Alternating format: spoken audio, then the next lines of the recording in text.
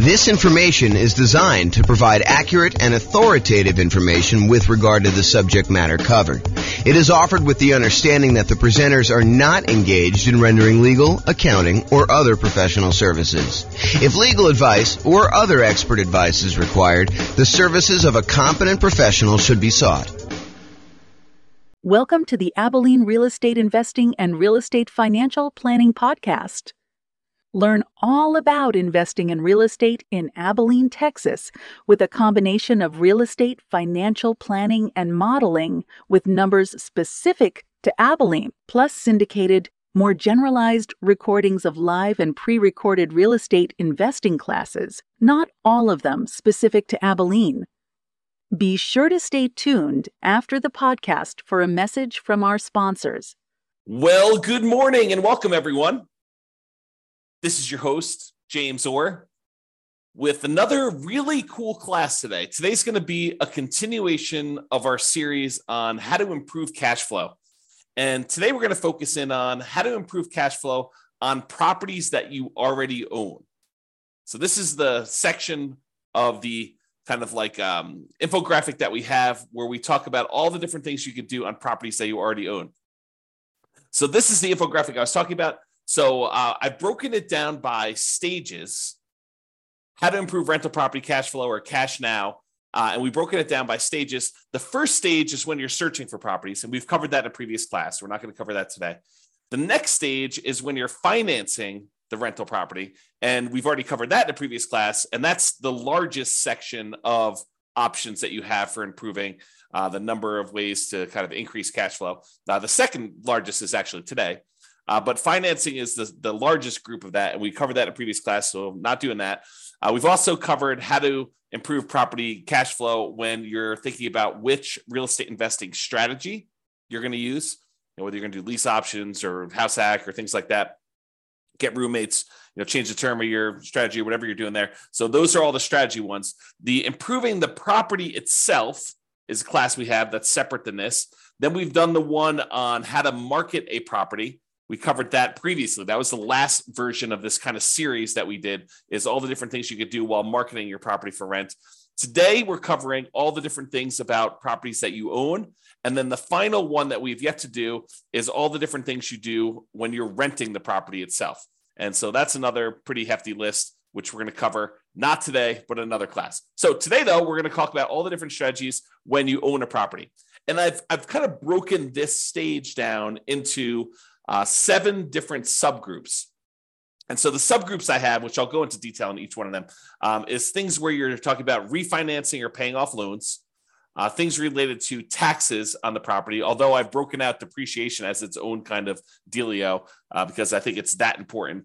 Then we have another kind of like subcategory of all the different things related to insurance, things related to making payments on things related to managing your property, and things related to maintenance on the property itself. And then, of course, the depreciation one, which I've saved for last, but it's arguably one of the more important ones, especially for the next year or 2 or 3, when we have this kind of like bonus depreciation stuff going on. So let's jump right into the covered things. So let's talk about things you could do on properties that you own to improve cash flow related to refinancing or paying off loans.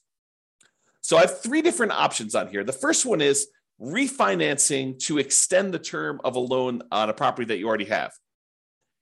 I think a lot of folks focus in on improving the cash flow on the property that they're about to buy. But sometimes it's about optimizing the properties you already own before you go buy the current property, because sometimes you kind of paint yourself into a corner where you can't do certain things after you buy the next property.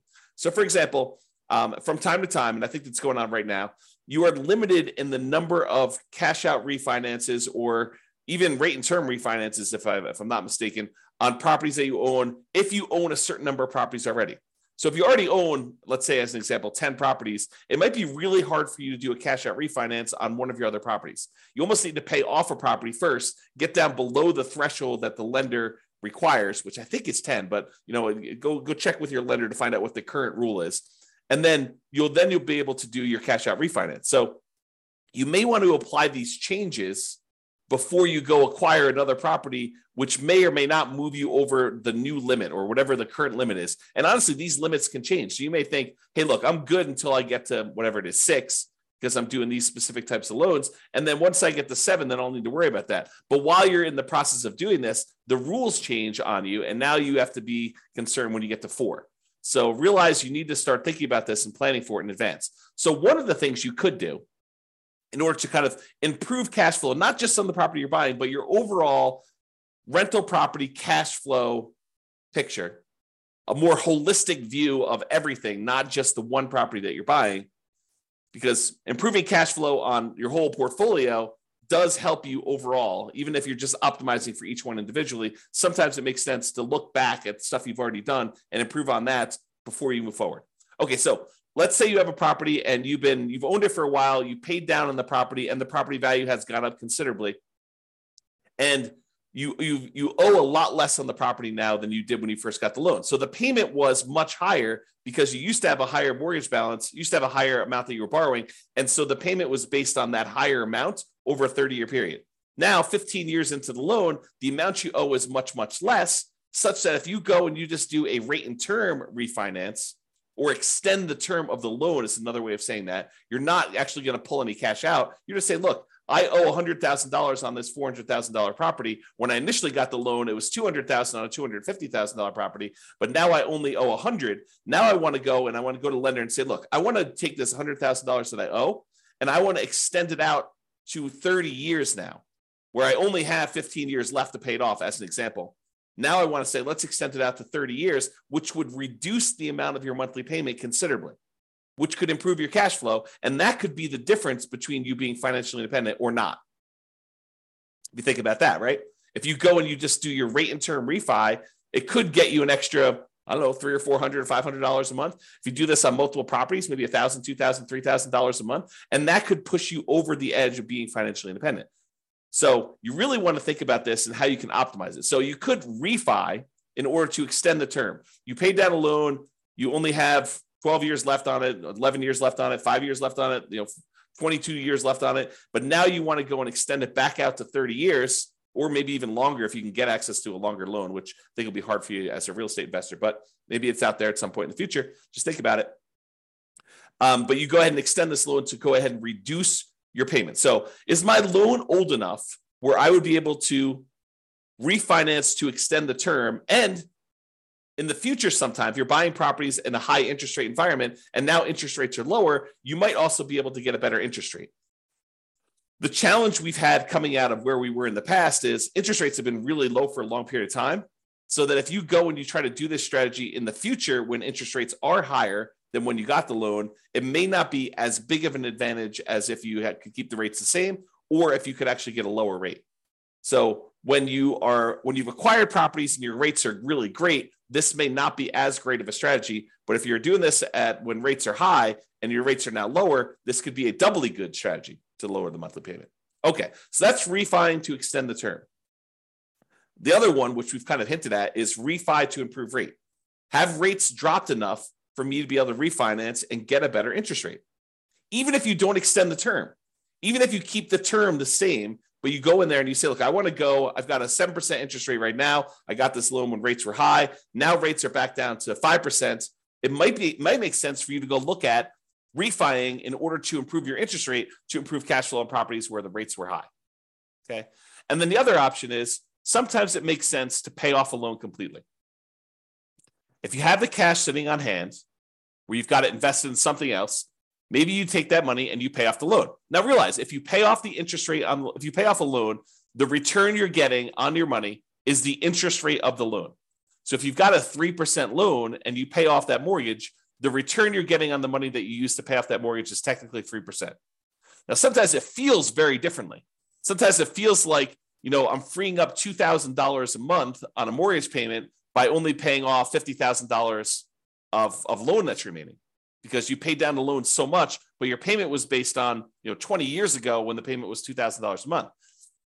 So realize that it could feel very differently, but technically the return you're getting is the interest rate of the mortgage itself, which may or may not be good. I mean, if you're at an 8% rate on your loan, then that may not be such a bad thing. If it's only 2 or 3%, I don't know. That's a little bit lower. You have to decide whether that's important to you. And for those of you that are thinking, hey, I don't have all this extra cash laying around. Well, some people, their strategy is to acquire more properties than they need, sell off some of the properties in order to pay off the other ones. So you may acquire, 1 or 2 properties a year for the next 10 years. And then at the end of the 10-year period, you take 3 or 4 or 5 or 6 of the properties that you acquired, you sell those, pay the capital gains tax, pay the depreciation recapture tax, pay the real estate commissions and the closing costs on it, so that you walk away net with your true net equity after all those expenses, and use those proceeds to then pay off loans on the 4 properties or 5 properties or 6 properties, however many you decided to keep. And that could actually improve cash flow, especially if the ones you're selling are equity rich, but not cash flow strong.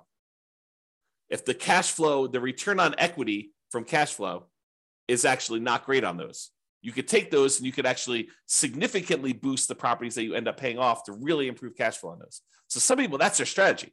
Their strategy is, look, I'm in a market where it's really hard to make properties cash flow. What I really need in order to be financially independent at the end, if I'm kind of like looking forward to when I'm going to be financially independent, what I really need at the end is I'm going to need some free and clear properties, because these properties financed are not the most amazing at cash flowing. So maybe you're acquiring a whole bunch of properties using kind of like buying properties, maybe below market even, as kind of rocket boosters to get really good returns, especially early on when the return on equity is so great, and then use that money to then pay off other properties at some point in the future. If you read the book Creating Wealth by Robert Allen, one of his chapters is about this strategy. And before you go run out there and buy it, his numbers are really old. It's a very dated book, and the math on them is not the most amazing. So, take it as you will. It's still worth reading, but just realize that, if you're thinking, oh, James recommended this, I'm going to go read it because, obviously the math's going to be really good and super clear, and the numbers are going to be, appropriate for today. They're not. Unless he's got a new version out that, to be fair, the version I'm reading is probably a 1990s version or something like that. It's on my shelf somewhere. Trying to see if I can see it. Yeah, it's down there in the corner if you can see it. But it's an older version that I have. So maybe he updated it. I have not. I don't know. If he has, definitely let me know. Okay. All right. So we talked about 3 options. Refi to extend the term, refi to improve the rate, and then pay off the loan completely might be an option where you can improve cash flow overall in your portfolio before you go buy something else. And the other reason to pay off a loan is sometimes some lenders may penalize you for having a certain number of loans. They may say, look, your interest rate is 1/4 point better or 1/8 of a point better for your first 4 loans. Once you get above 5, then we start hitting you with a small penalty on your interest rate. So if you pay off one of the loans, you may be able to get a better interest rate on the one you're getting to. Just kind of realize that may be a possibility. If it's not there now, it has been in the past, and it may come back. Okay. Let's talk about taxes. Kind of have 3 different options here about taxes. So number 1 is, can I correct incorrect information with the county assessor about the condition or characteristics of my property?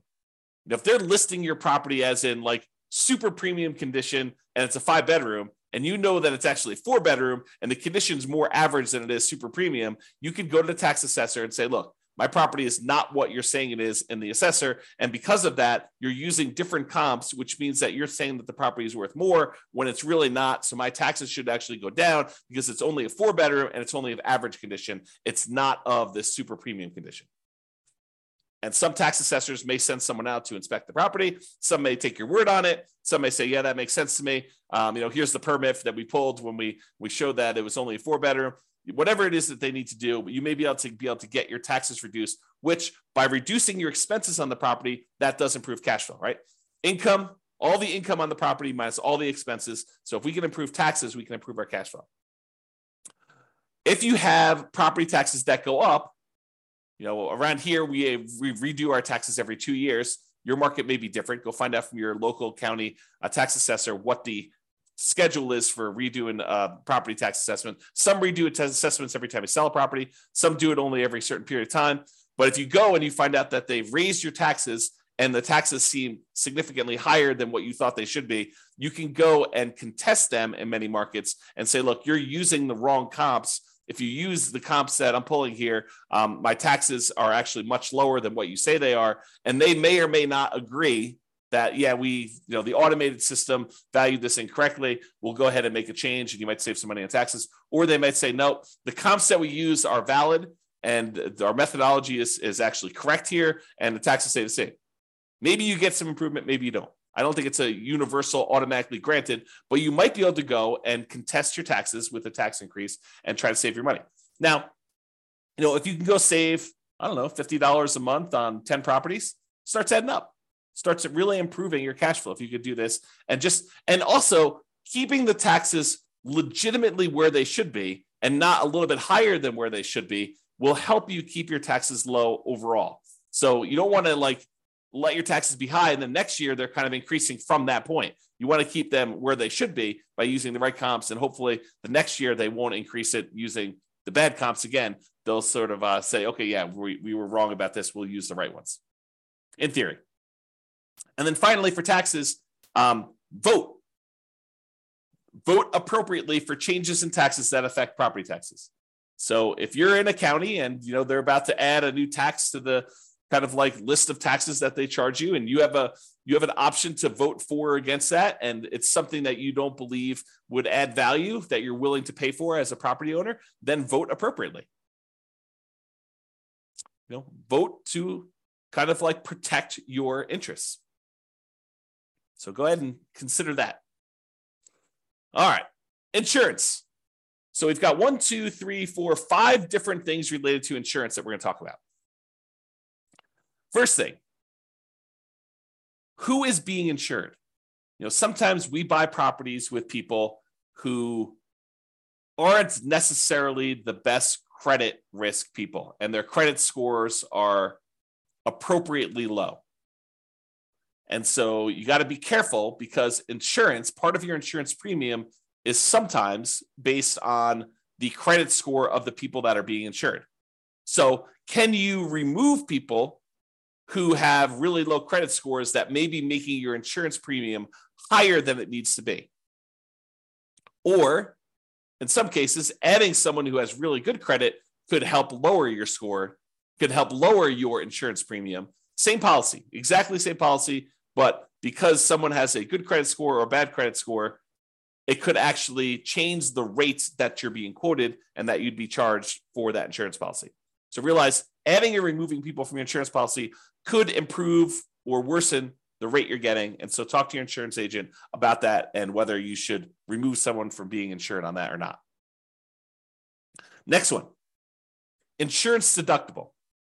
So we've done a whole class on insurance, and I'm sure we'll do another one in the future. But the idea is you get to select how much of a deductible you're willing to pay before the insurance kicks in. So imagine you go buy an insurance policy and you say, look, for this insurance policy, I want a $10,000 deductible, meaning that I will pay out $10,000 before the insurance company needs to pay out anything. And so let's say there's a hailstorm and you need a new roof on your property and the roof's going to cost $17,000. The insurance company, instead of writing you a check for $17,000 when you have this hailstorm and you have this new roof that needs replaced, they might write you a check for $7,000 because you have a $10,000 deductible and you're responsible for that first $10,000, and then they cover the rest after that. Well, as you can imagine, if an insurance company, if you get an insurance policy where you're paying the first $10,000, that's going to be less expensive for the insurance policy than someone who has an insurance policy with exactly the same coverage where the insurance company pays everything over $1,000. So if they needed a new $17,000 roof, they'd be paying out $16,000 versus $7,000. So you could go in there and you could take on some of this risk yourself by having a higher deductible. Basically, anything under a $10,000 claim, you are basically saying you're going to cover that because the insurance company knows you're not going to make a claim if they're going to have to pay out nothing. Well, you shouldn't make a claim if they're not going to pay out nothing, right? So realize you could adjust the deductible in order to change your insurance premium. Now realize this is putting you at a possible risk, and you need to weigh that risk and say, am I willing to take on that level of risk? And I think for me, it changes property to property. Like there are certain properties I have where I have much lower deductibles, and there are certain properties I have where I have much higher deductibles. Okay, but you have to decide what level of risk you're willing to take on yourself. Can I raise my property insurance deductible, take on more of the property insurance risk personally, and have a lower monthly payment for insurance, knowing that if something were to happen, I'm actually going to have a pretty significant hit to my cash flow because I'm going to need to pay out that premium upfront, right? You may be trading an improved cash flow now instead of having this risky, I need to pay $10,000, which is a lot of $100 a month in order to get caught up to the $10,000, kind of like deductible that you need to pay in. So you need to weigh those yourself. And you can find out the quotes for them. You could say to the insurance agent, I'd like to get quotes for me having a $5,000 deductible or a $10,000 deductible or a 1% deductible. They use the property value as a percentage. You can kind of get different quotes and find out what the policy is and see which one makes sense for you and what you're opening yourself up to as far as risk there. Okay. Next thing, shop insurance rates. Would it occur to you that sometimes an insurance company will price themselves very aggressively, very low, in order to acquire some business at one point in time, and then years later, they decide they want to move away from that particular type of business. And one of the ways that they signal that to the population is they start raising their rates to discourage people from using them. Is that possible that an insurance company could do that? So if you've had an insurance policy over time, even though you priced that out and it was super competitive 5 years ago, now 5 years later, the insurance rates may have gone up considerably such that it may not be competitive anymore. Or other people may be much more competitive. They're wanting the business where this other company is sort of just humming along saying, now we've established ourselves, we've got a big enough group of clients, we don't need to be pricing ourselves very aggressively anymore. So we're just going to have what normal rates are, but there may be one or two or three other companies that are very aggressively trying to acquire business. And for the same exact coverage, the rates could be cheaper for one company to another. Also, the quality of the company, their service, their kind of like reasonableness in claims, their speed to pay, their kind of like denial of claims versus the acceptance of claims ratio, like all of these things can come into play where you may be getting a cheaper rate, but they may deny you if you really have legitimate claims, and then you got to go fight with them. Versus another company, they may actually have a higher rate, but they're willing to, kind of like honor your claims without fighting with you as much.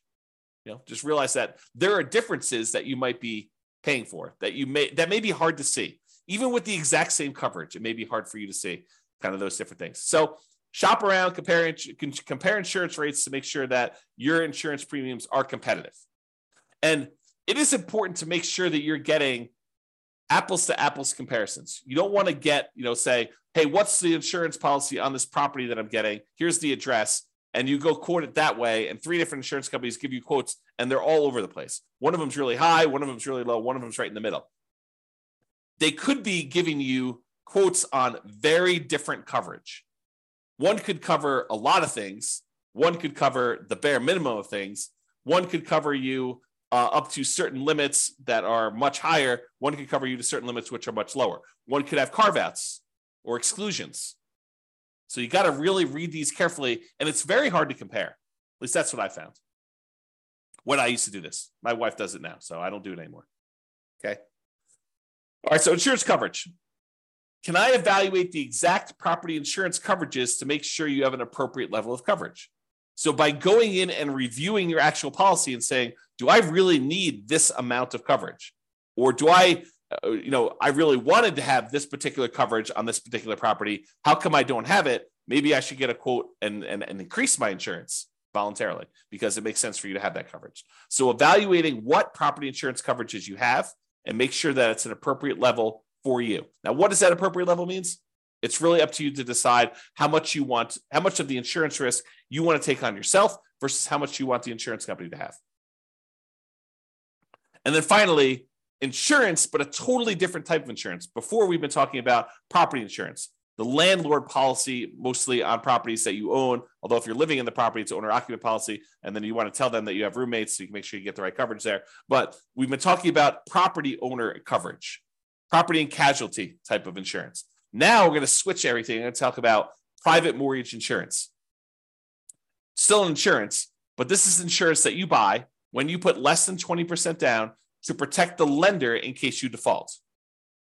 And some of these private mortgage insurances, not FHA. FHA lasts forever unless you've got, there are some exceptions when FHA does not last forever. So you should probably still check with your lender. But most FHA policies are not going to have PMI that goes away. PMI lasts for the lifetime of the loan.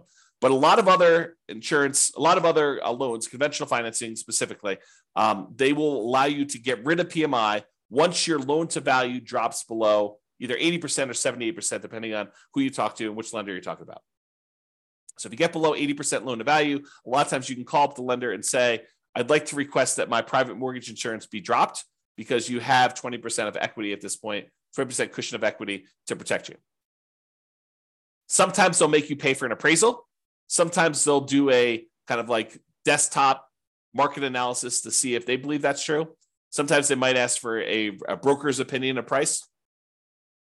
But they will oftentimes check to make sure that's true, unless they're using the original loan value, the original property value when you purchased it, and you paid down the loan now below 20% equity, 80% loan to value. Then a lot of times they will automatically just exclude it from there without having to do an appraisal. But if you had a $250 a month PMI payment, which I don't think is out of the ordinary, especially for nomads, and now you can have that removed, that will boost cash flow by $250 a month, which can be significant. You do that on 3 or 4 properties over, kind of a 5 or 10 year period. I don't know, that could be pretty significant improvement to cash flow. All right, let's talk about making payments. And I don't think this really applies to mortgages specifically, although you'll find out from your lender, maybe they will do something with this, but sometimes you can get a discount for auto pay. I've seen occasionally like a utilities company where they say, look, if you're on auto pay, we waive the $3 a month manual billing charge where they send you a bill. If we don't have to send you that, if we do it via email, then we will waive the $3 a month kind of like a billing charge, and you can have a little bit less. This is not going to be a $100 a month type of savings, but if you have enough of them, it could add up a little bit. So can you sign up for auto pay on utilities or things like that to avoid a per bill fee charged by the utility providers or whoever the person doing the billing is? And then secondly, sometimes you can get a discount for early payments. For example, some HOAs will say, look, it's $600 a year if you pay quarterly, or if you paid all up front in advance, we do $550. And so you could save a little bit of money by getting a discount for paying things like HOA, or maybe your insurance will allow you to get a small discount if you pay all up front for the year in advance versus paying monthly. So realize that may be a possibility as well. All right, let's talk about property management. I'm going to give you 2 conflicting ideas right now because sometimes one's better and sometimes the other's better. So for example, you could self-manage the property, save the fee that you were paying for a professional property manager. You just have to keep up with the latest laws and the best practices and compliance issues and do the property management yourself. And some people on the recording listening to this were going to say, yeah, of course. I mean, that's easy. I'll just go ahead and do this. Why would someone pay a professional property manager when it's so easy to manage your properties? You just, you make a couple phone calls. When you have to turn the property over, it's not that bad. But then most of the time, these things are on autopilot, and I have very little things I need to do with the properties. They're almost like self-managing. Some people will say that. And then some people say, I never want to talk to a tenant.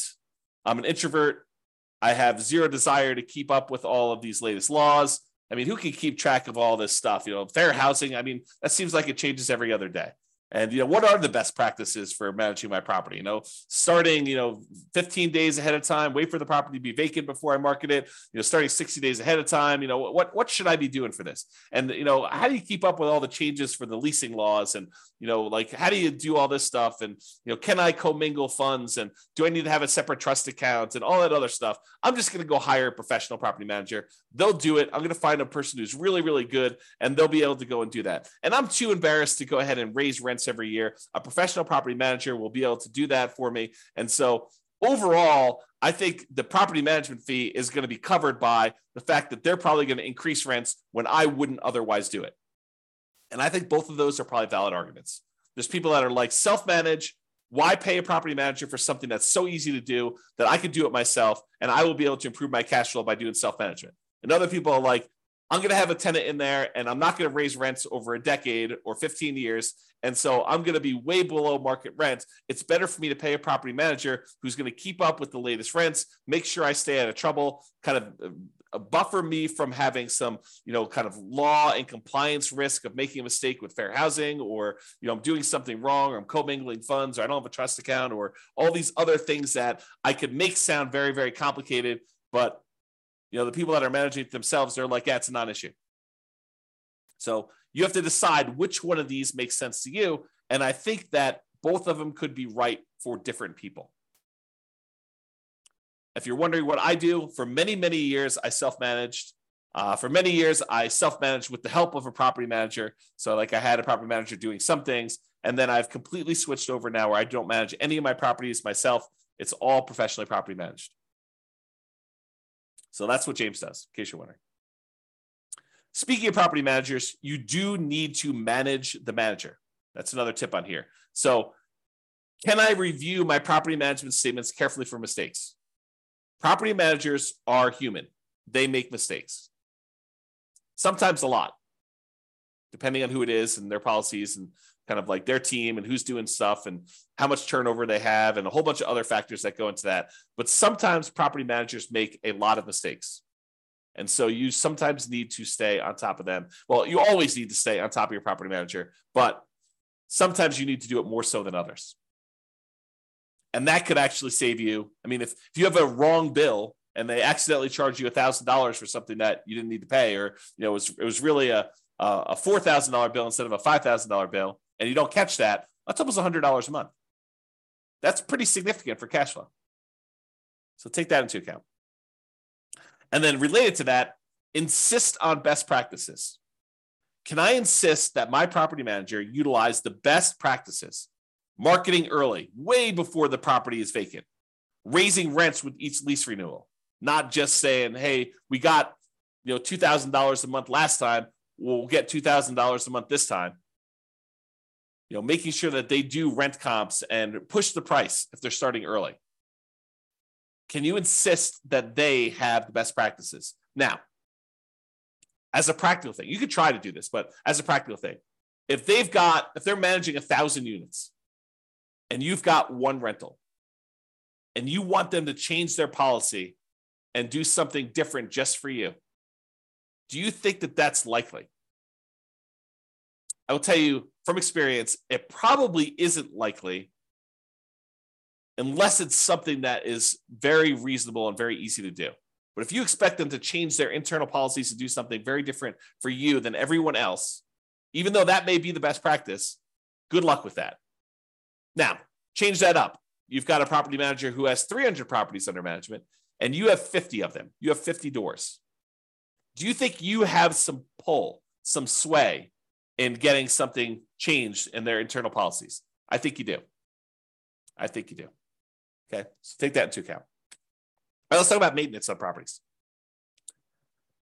In general, I think it's better to maintain properties, keep them up to date, keep your tenants happy, reduce turnover. A properly maintained property should overall reduce turnover, and turnover can be very expensive. So maintaining your property, can maintain it to minimize the time between tenants. Another reason to maintain your property is then you have less to do when the property turns. If you know that you're keeping up on all the little maintenance requests that you get from tenants, which are legit, then when the property needs to turn over, you don't need to do all those things anyway. They're already done. They're already maintained. Okay. So can you maintain property to minimize vacancy, to improve cash flow overall? And then sometimes we're going to talk about quality materials. Sometimes it makes sense to use a slightly more expensive material that will last much longer than using a kind of like temporary lower quality fix to save a couple dollars up front.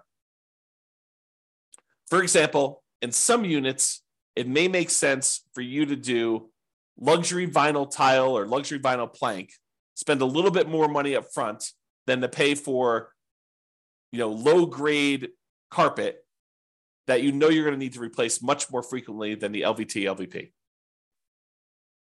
Which, if you look at it over a long period of time, it looks like you took a hit to your cash flow. But if you figure out this lasts twice as long, but it only costs 20% more, then you should have reduced your overall expenses on cash flow over a longer period of time, not just in that first year when you took the hit on a little bit more expensive.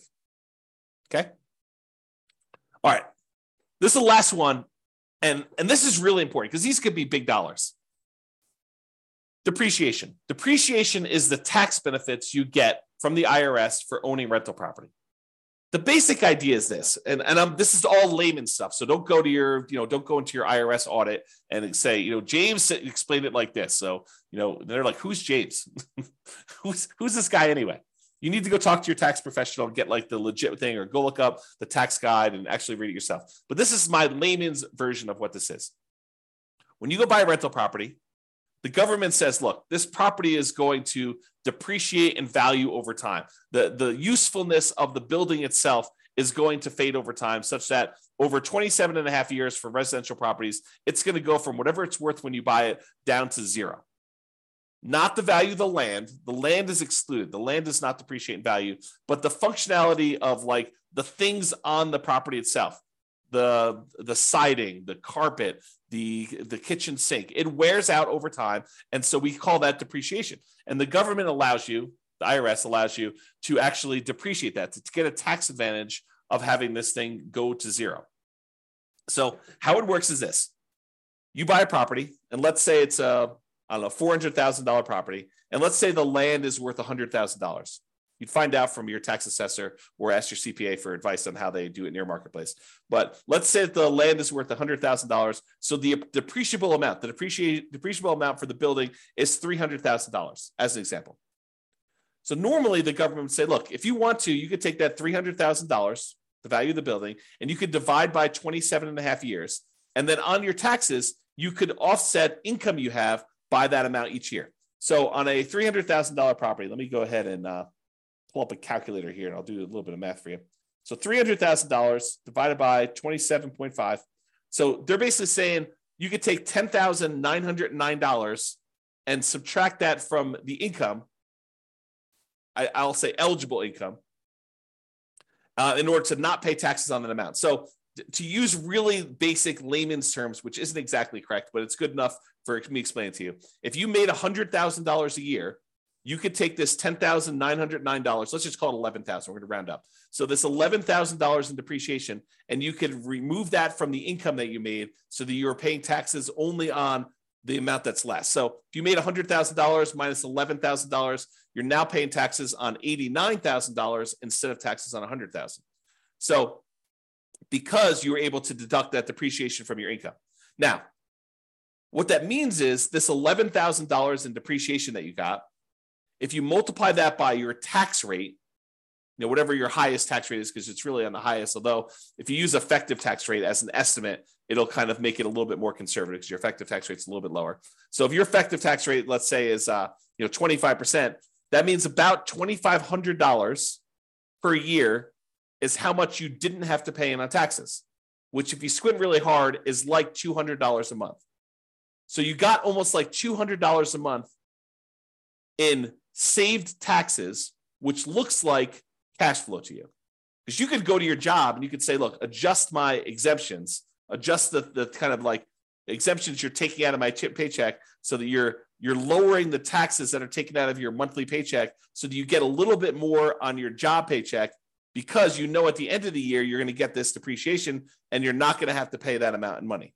So you could say, look, go ahead and adjust my normal paycheck stuff, even though it's technically from the real estate. But so I'm paying less in the taxes on my paycheck. I get more money in each weekly paycheck or biweekly paycheck or monthly paycheck or whatever you're doing, so that it actually looks like cash flow to you each month.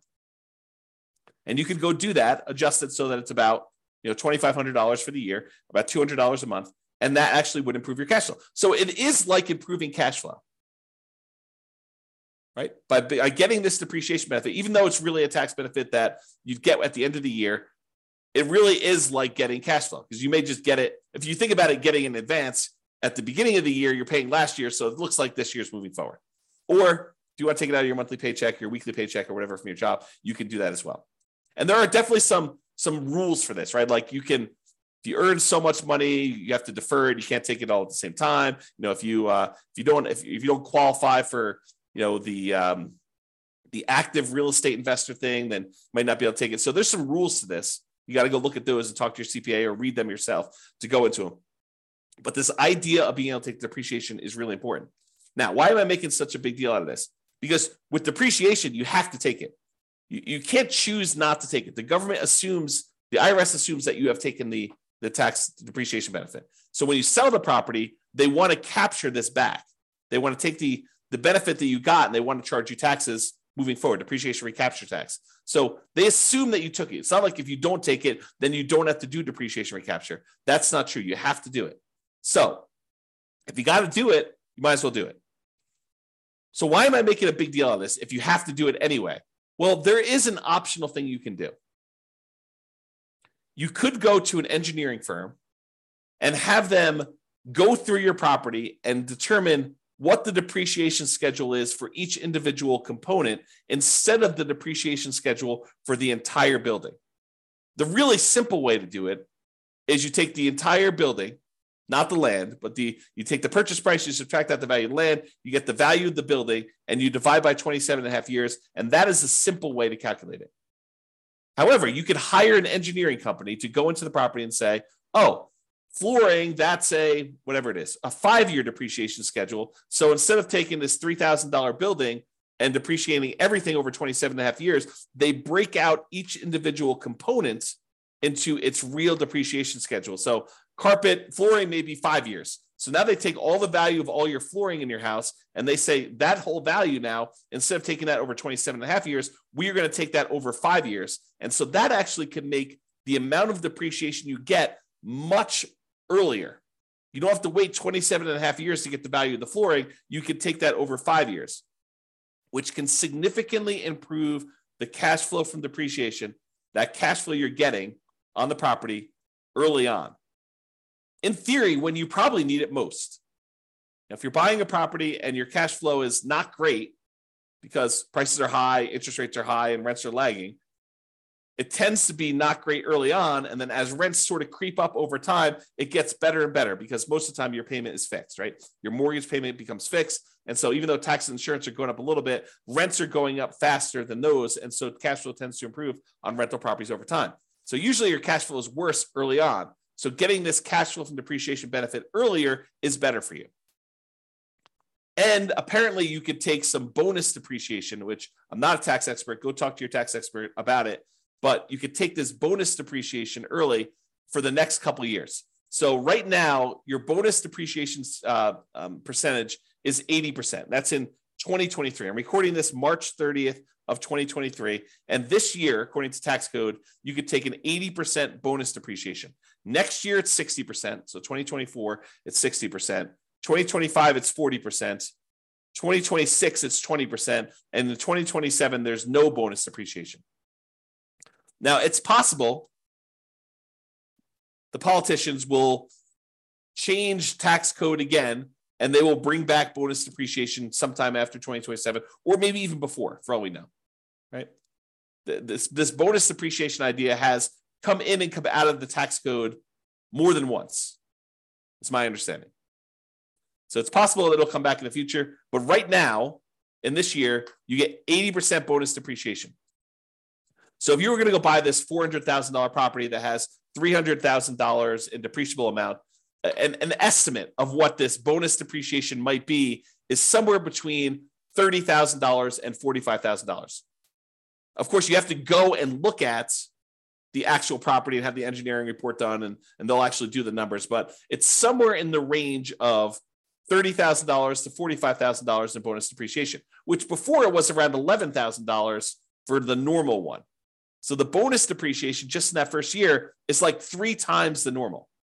And if you're at a 25% tax bracket, that could be somewhere in the neighborhood of $7,500 in tax savings, which looks like cash flow to you.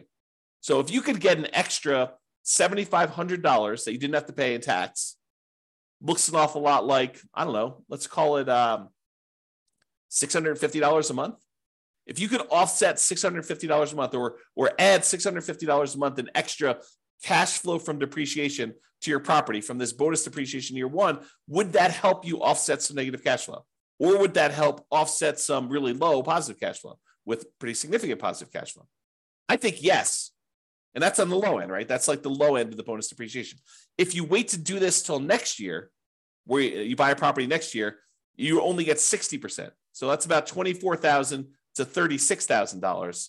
You take 25% of that, and it's like $500 a month. So it doesn't go away, but it becomes less effective if you're not buying properties this year. Now, in addition to that, you get this bonus depreciation all up front, but you also take the things like the carpet or the flooring rather, and the appliances and the cabinets and all that other stuff, and you kind of force that into a more compressed time period. You get additional depreciation over the next 5 years because that you've moved up. Now, realize this is not creating nothing out of thin air. You were going to get this depreciation benefit no matter what. What we've decided to do with this bonus depreciation and kind of like doing the components or the segmenting of different things into different time periods is you've moved the whole depreciation stuff up. You've time warped and moved the depreciation you were getting from being over 27 and a half years to now a lot of it gets focused in the first year and a little bit more gets focused in the years 1 through 5. But then the amount you get years 6 through 27 and a half is lower. So you're not generating anything magical. This is not like, poof, we've generated something that's out of thin air. We've just taken some of it and we've moved it all forward when, in theory, you probably need it more with negative cash flow on properties. And again, this is not something that you get for free. When you sell the property, they have depreciation recapture. Now, let's just very briefly talk about this depreciation recapture so that you don't get scared by it. Depreciation recapture is they're going to take the amount of depreciation you took on the property and they're going to multiply it by a tax rate. The max is 25% from what I understand, but the amount is really the amount of your tax rate. So if you're being taxed at less than 25%, they'll use that number. If you're being taxed at more than 25%, they will tax you at 25%. Now, you can delay or defer paying those depreciation recapture taxes, move them onto the next property that you're buying by doing a 1031 exchange. So you pay about $1,000. It could be a little bit more, it could be a little less, but you pay about $1,000 and you defer having to pay this depreciation recapture tax and any capital gains tax on the property that you're selling, and you move it down the line. And additionally, if you own this property long enough and you eventually die while owning the property, it gets passed on to your heirs, and the amounts that you have for depreciation, it goes away and it gets stepped up. You have stepped up basis. Okay. So realize that this is not like a real issue. If you have the depreciation recapture, when you go to sell a property, you just pay the tax as part of your proceeds and you'd move on. It's not a big deal. And you got the benefit early on. It's almost like, I don't want to say this, but it's almost like a loan from the government where they're giving you money now only to say you're going to have to pay this later by owning this rental property. Okay. So we talked about this bonus depreciation. If you buy a property this year, you get between approximately on a $400,000 property, it's going to be somewhere around the $30,000 to $40,000 gross depreciation benefit. Okay. And over the next 5 years, you'll get between $30,000 and $45,000 more. So you have to divide that number by 5, and then you have to multiply by your tax rate to get an estimate. So if you take like the total amount you're getting like in year one, you might be getting somewhere around $36,000 to somewhere around $54,000 in that first year. If you multiply that by your 25% tax rate, just to give you an idea of like what we're talking about, on the low end, it's probably around $9,000. On the high end, it's probably around $13,700. So somewhere around $800 to $1,000, maybe a little bit more per month in extra cash flow. Is that significant? Yes, very significant. So if you had a property where you're like, hey, I'm getting, negative $500 a month in cash flow because I'm putting 5% down and interest rates are really, really high and the prices have just run up over the last few years and rents aren't that great right now. They're lagging behind. I mean, they're up, but they're lagging behind a little bit from how much prices and interest rates have gone up. Will an extra $800 a month help you in the first year? Yes. Will an extra $1,000 a month help you in the first year? Yes. And in the second year, you're probably talking, this because you're moving some of the depreciation up there. You're probably talking about, let's see, on the low end, 30,000 divided by 5. You're probably talking like another, let's see here. Am I doing this right? Yeah, about $400 a month. Okay. So that's why this is important for improving cash flow. And you're going to want to talk to a CPA to understand this. And you're going to want to talk to an engineering firm that specializes in cost segregation. And one ideally that focuses on cost segregation probably for single family homes. This is really common in large commercial buildings, but it's less common, although it's completely usable, in these smaller properties. There's just a cost to doing this. You're going to pay a fee in order to have the cost segregation study done. Have the engineering company go and do that for you. So you pay a little bit of money now in order to get your depreciation benefits early on. And with the bonus depreciation, it's probably worth it. Okay? All right. So that's it. In conclusion, optimizing cash flow is about maximizing income and minimizing expenses. And today, I think we focus mostly on minimizing expenses, all the different ways to minimize expenses on properties. There are things you could do on properties you already own that will improve your cash flow overall. And I think that's what we focused on. It's better to take a more holistic approach and optimize at the various stages rather than just sort of like willy-nilly saying, oh, can I get more in rent? No, I'm done. You really want to think about this stuff in a better way, more holistic way. All right. That's all I got for you. Hope you enjoyed it. This has been James Orr. Have a great day. Bye-bye for now. With home prices up, mortgage interest rates up, and rents up, but not quite enough to counteract the higher prices and interest rates, cash flow on rental properties in Abilene is harder than ever. Book a call with the Real Estate Financial Planner to apply our proprietary 88 strategies to improve cash flow on your rentals. See the show notes for a link to schedule your call and improve your cash flow today. If you're a real estate agent, lender, or professional in Abilene that wants to help our real estate investor listeners, consider reaching out to learn about collaboration opportunities with this podcast. We'd love to add more value to our listeners by having you assist our investors buy, sell, and finance their real estate investments. See the show notes to schedule a call to discuss collaboration opportunities.